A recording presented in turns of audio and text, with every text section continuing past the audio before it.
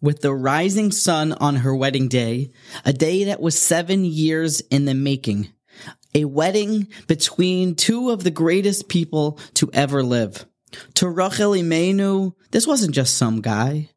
Yaakov Avinu was the man of her dreams, the holiest man to ever live, the Ruchnius, the spiritual cosmic forces that the two of them had, would build Dvaros, would build generations, a future filled with children and grandchildren, Shvatim, and eventually an entire nation of Bnei Yisrael from these two people. And finally, the day has arrived. The flowers have been set up. The tables and the place settings have been prepared for every guest. The guests are there. The band has begun to play. The wine has been chilled. The food is ready to be served. Everything is ready. This is Rachel's moment. She's getting the bracha from her father before she goes under the chuppah to get married. And then disaster strikes. She notices that her father is taking her sister to go get married. Her duplicitous father is exchanging the rightful bride. It is no longer to be Rochel that's going to marry Yaakov, but her sister Leah. In seconds, her hopes, her legacy, all of her dreams are crushed and torn to pieces in front of her eyes seconds before it was to happen. With a choice of a lifetime, Rochel understands good and well what's happening here. And Rashi tells us famously that Rochel Imeinu decided right here and right now to give it all up so that her sister should not be embarrassed. She went and gave over those 3 signs that they had as private symbols that Yaakov would know for sure that it's Rochel, and Rochel went over and handed them, surrendered them to her older sister Leah so that her older sister should not be pained. The koyach havitor, Rachel's giving in, giving up, is superhuman. The more we go into the story, the more eye-popping it becomes how much Rachel's self-control was, how much she gave up just so that her sister should not be embarrassed. All of the details of this story are just the tip of the iceberg for how much Rochel truly gave up.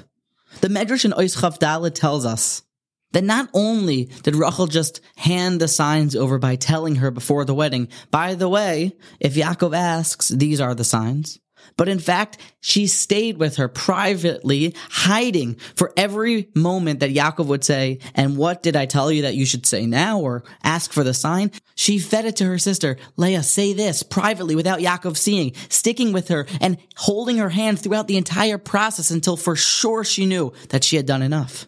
And points out the great Maggid Reb Shalom Sfadron that the Dasakanim tells us that the 3 signs were actually the halachos of Shabbos, Hilchos Hadlakas Ner, and Hilchos Nida. And that Rochel found a way to teach her all of these halachos, to explain them. Maybe Leah had known them, but to make sure that she knew all of the different answers to all the halacha shailas as the simonim. Somehow Rochel found a way to do this, to guide her through the entire process.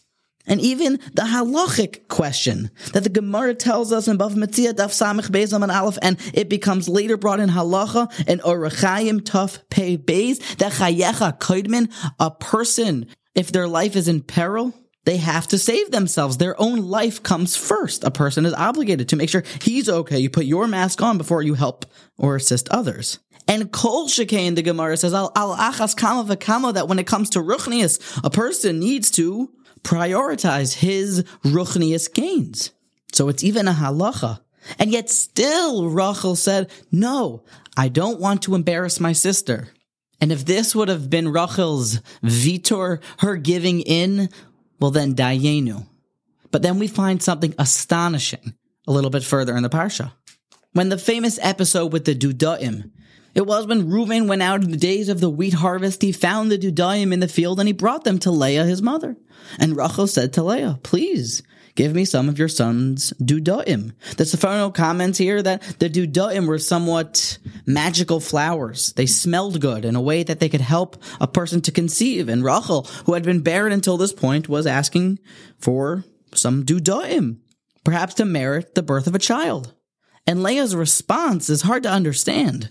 As the next pasuk says, But she said to her, quote, was your taking my husband insignificant? And now to take even my son's dudoim? What do you mean, taking my husband? What is Leah saying here? Rochel didn't take your husband. Rochel is the only reason that Leah was able to marry Yaakov. So what is Leah responding here? And the Baalei Musar tell us here something remarkable, that Rochel never exposed to Leah what she did for her. Rochel never, ever told Leah that, by the way, it was really my husband. I had done something nice for you. And after the fact mentioned to her, by the way, you know that I really was the one who was supposed to marry Yaakov and I helped you out. She never mentioned it. She would always remain silent and never expose her act of chesed that she did. To the point that Leah was able to say now, is it enough that now that you also married Yaakov, that you took my husband and now you're going to take my dudaim?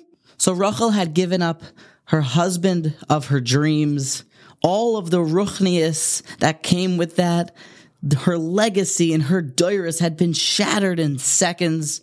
She still never told any of this to her sister, Leah. There is something special about this act that Rochel did. Giving up, vitor, letting someone else win, protecting somebody else when you are willing to give up from yourself, vitor. Being a vatron is today's vart. There is something odd about it and its potent powers. Just listen to this medrash. Rav Eliyahu Baruch Finkel brings it. And you can find this medrash in the introduction of the medrash Eicha. B'sha'as shecharav beis hamikdash. The beis hamikdash has been set aflame and it's being destroyed. Ba'o kol ha'avos.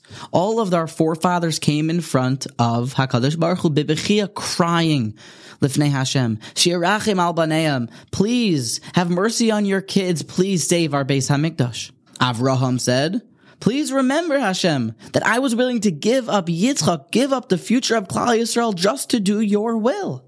But to no avail. Hashem didn't listen.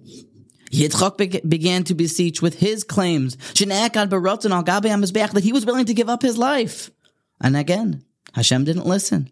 Yaakov began to entreat Hashem. He said, his gramidaso estrim shana bebeis lavan ve'ech shemasar atzma lamisa keshabaga be'eza bavorbanav, all of the trials and tribulations that he went through.